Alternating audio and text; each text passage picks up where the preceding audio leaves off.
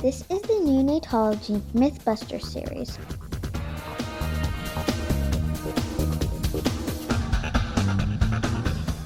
In collaboration with the AAP TeCAN team. You can follow the trainees in Early Career Neonatologist group with their Twitter handle at NeoTeCAN.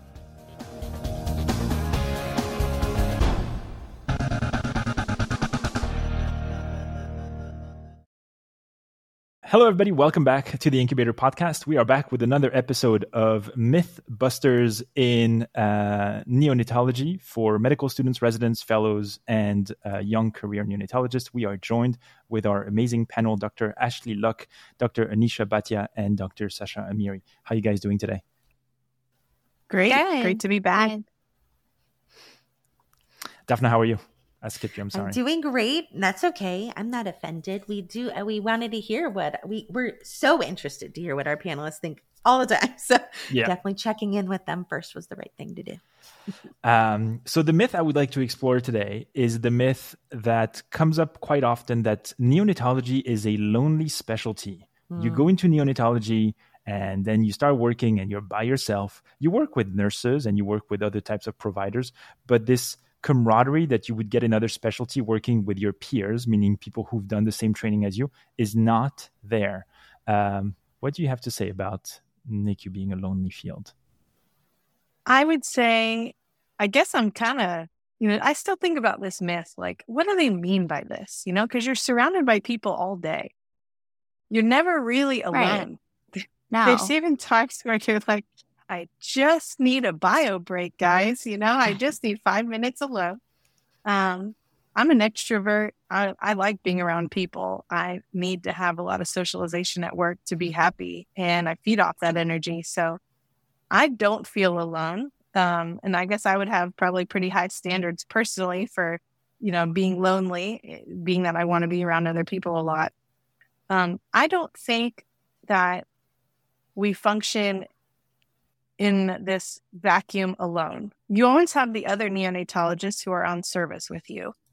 You do have all the nurse practitioners, which, if you're a fresh grad and you're working with a nurse practitioner who's been practicing for 25 years, chances are they've still got quite a few things to teach you. At least that's been my experience. I love that. The matriarchs of the unit, as I called them when I was in training.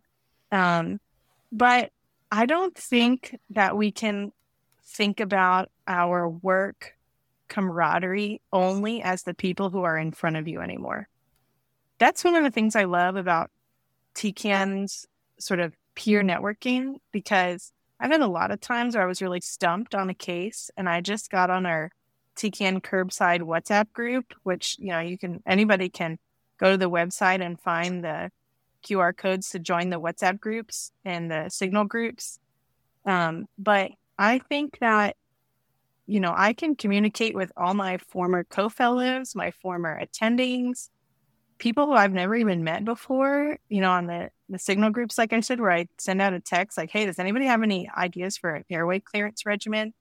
And I get all these texts back from people all over the country, people who are combined trained in Pulm and Neo. It's a great tip. There's this whole peer network that we don't even fully take advantage of yet. I think we're just starting to get there, but I would disagree. I feel like I'm surrounded by people and I'm constantly interacting with other people. Yeah, I would echo that.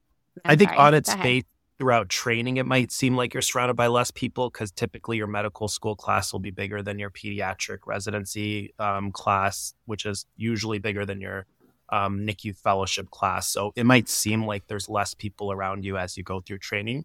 But like Ashley said, throughout your training, you'll stay in touch with the people that were close to you, that you really bonded with, and exchange contact information, and still try to, contact them in the future when you have a case that's stumping you or when there's something you want to see how their institution is doing as opposed to yours. So, these connections really stay together, and especially through your professional career, through organizations like TeCAN, you keep making lots of new friends. So there's, always people around you.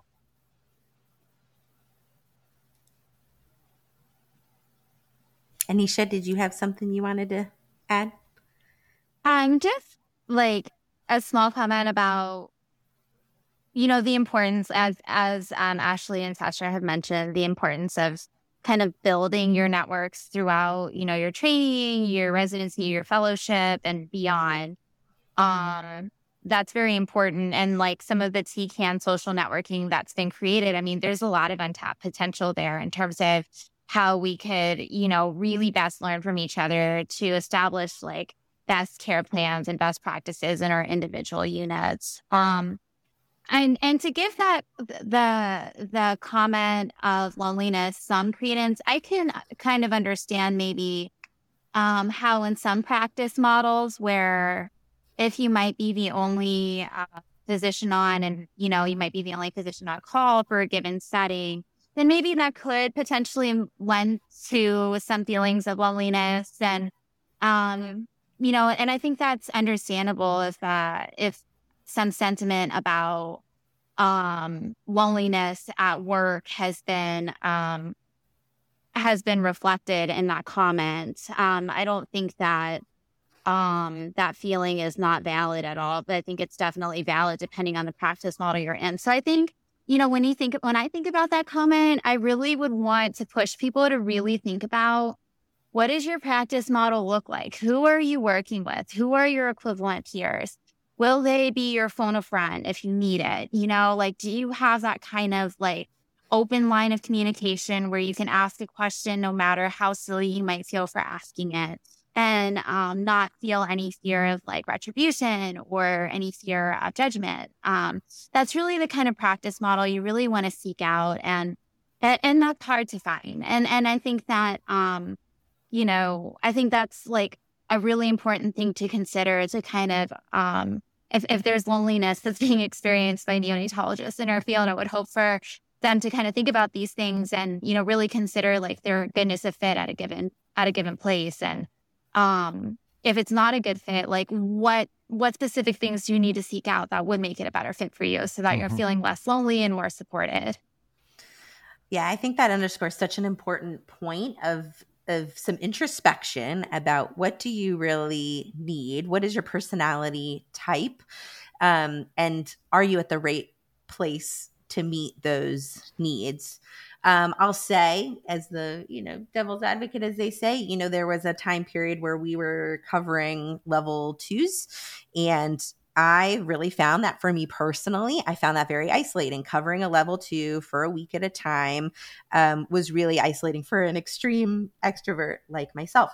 And I know I have colleagues who totally dig it, right? They loved it. And so I think it just really is about knowing yourself and understanding what the job responsibilities are, and do they align? And if they don't align, maybe not being afraid to see what else is out there, because there's so many different kinds of practice opportunities. So I picked a place where I don't cover level 2s by myself anymore, and I'm much happier. So.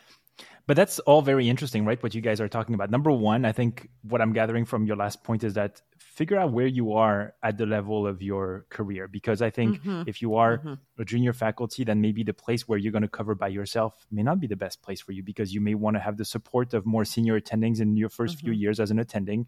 And then maybe you'll feel more comfortable transitioning to a staffing model like Anisha was mentioning, where maybe you will be the only neonatologist on call. But the other exciting thing, in my opinion, is the fact that our community is a community of, it feels like a community of extroverts, where there's like a webinar every afternoon. Like if you want to connect with neonatologists, there's something on my calendar every afternoon, whether it is Vaughn, whether it is the AP, whether it is TeCAN. There's stuff happening where you can get on a Zoom and interact with your colleagues.